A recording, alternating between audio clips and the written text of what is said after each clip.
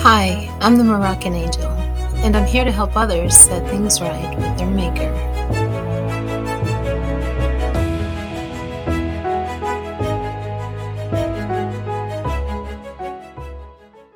Hi, how are you? This is Mika, and I want to discuss something or share my thoughts concerning something. I have noticed that there are many leaders of the Christian faith that are in quarantine or have closed their doors to the churches. And for those who are professing to be Christians, this should be quite concerning. I've even seen an image of Jesus, a statue of Jesus with a mask on.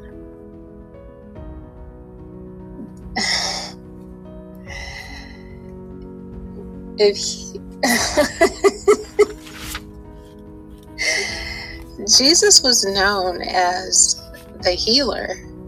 Why would he shield himself from a sickness? This shows an inability or a disadvantage. When you are running or hiding from something out of fear, that thing that you are running or hiding from has the upper hand or has an advantage over you, meaning you're not more powerful than it. So for someone to perceive Jesus as having a mask on, shielding from the coronavirus, it just makes me wonder. One of the things that people run to Jesus for is for healing. They consider him a god or the God. Shall a sickness then be more powerful than he is, or his ability to heal it? And this is what's being demonstrated by the pastors who quarantine or who are closing their church doors. Now, don't get me wrong. I do believe that we should be quarantined because there are people who do not consider others and they do not take it seriously. So I do believe that there should be some measurements in place to ensure the safety of others, like a community or a societal responsibility to look out for those who are more prone to becoming susceptible to this disease in a tragic way.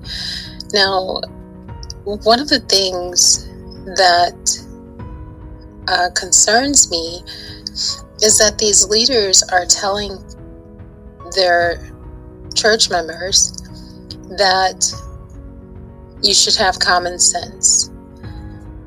Have faith, but also have common sense.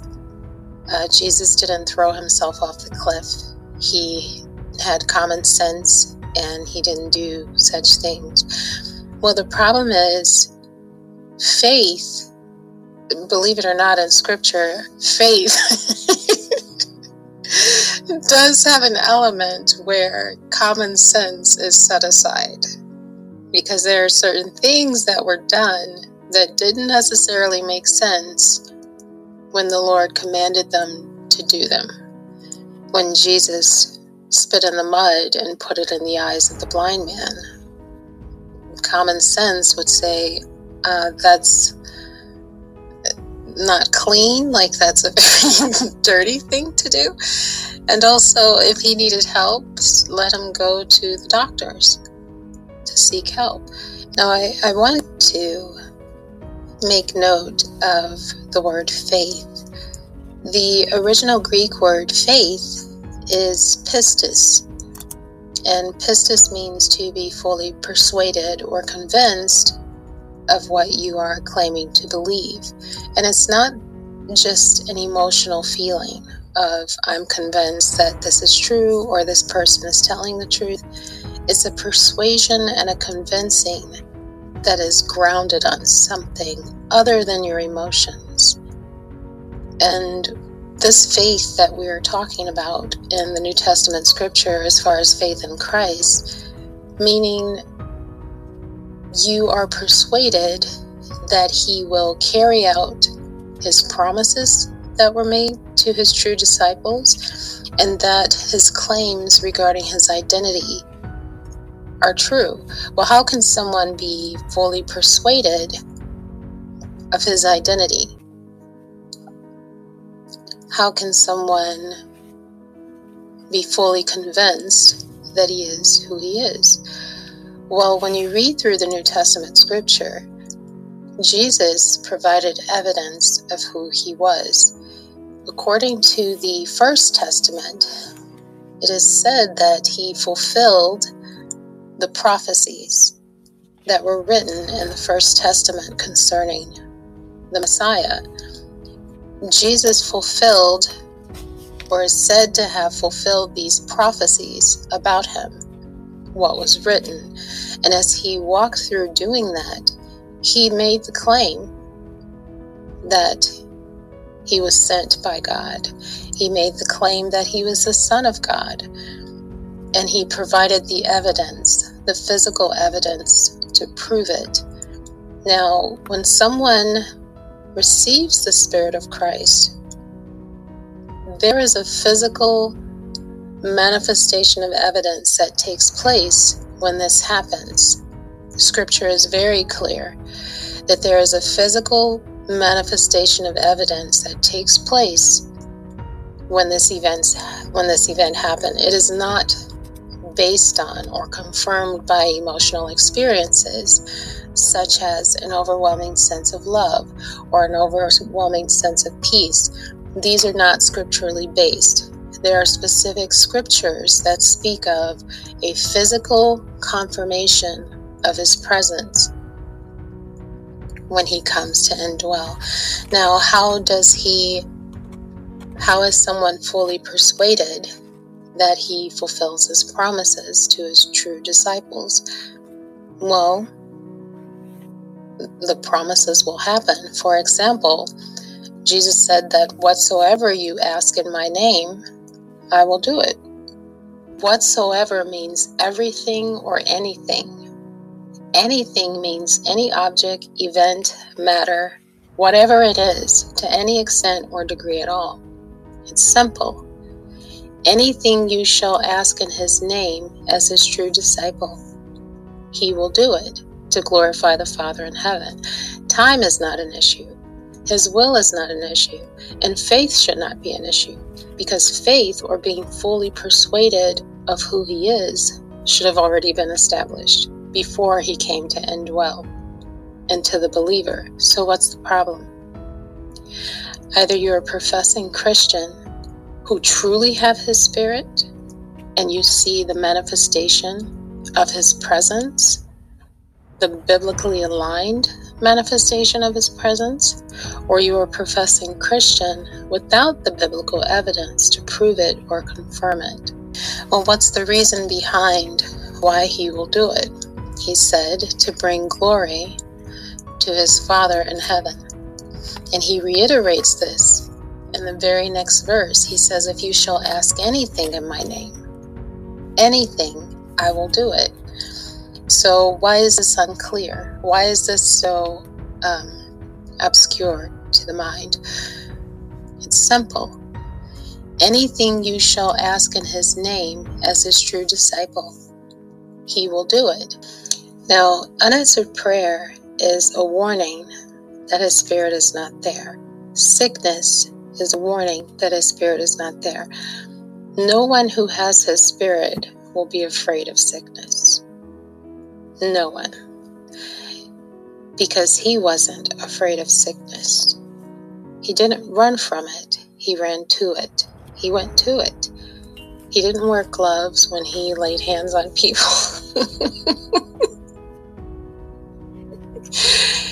He didn't have a mask on when he went and spoke to people and healed the multitudes.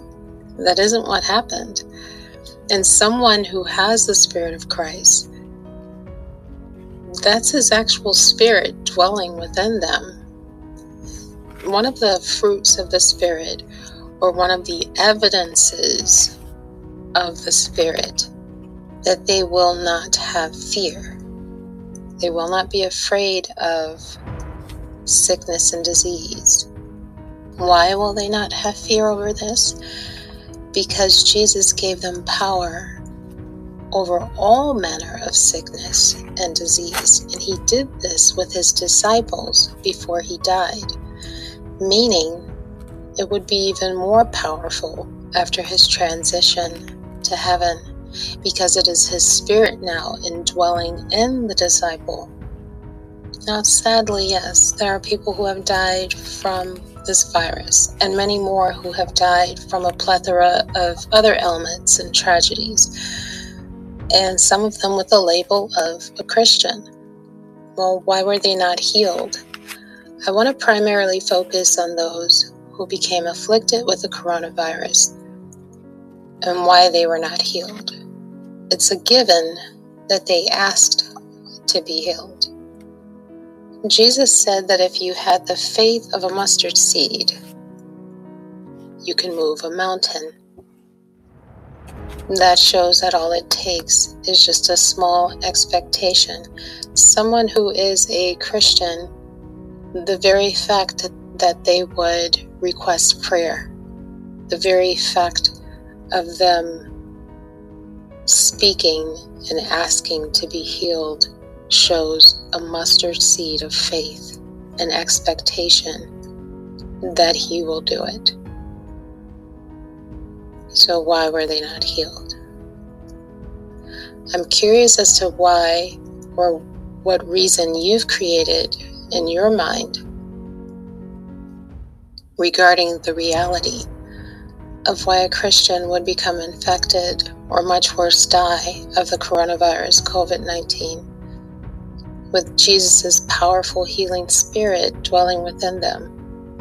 Where's an example of one of the disciples becoming afflicted with a virus and losing their life as a result? Where in the scriptures did they hide in their homes, or Jesus wear a mask? A mask and gloves when intimidated by the virus. Did he not go to the sick? Did he not command his disciples to heal the sick? Something's amiss. And you have these leaders claiming to have the Spirit of Christ, but cannot heal the members of their congregation, closing the church doors for fear of something that Jesus supposedly had power over. Where is the Spirit and power of Christ in you? I want you to consider this. Where is the Spirit and power of Christ in you? Let me know your thoughts. And until next time, take care.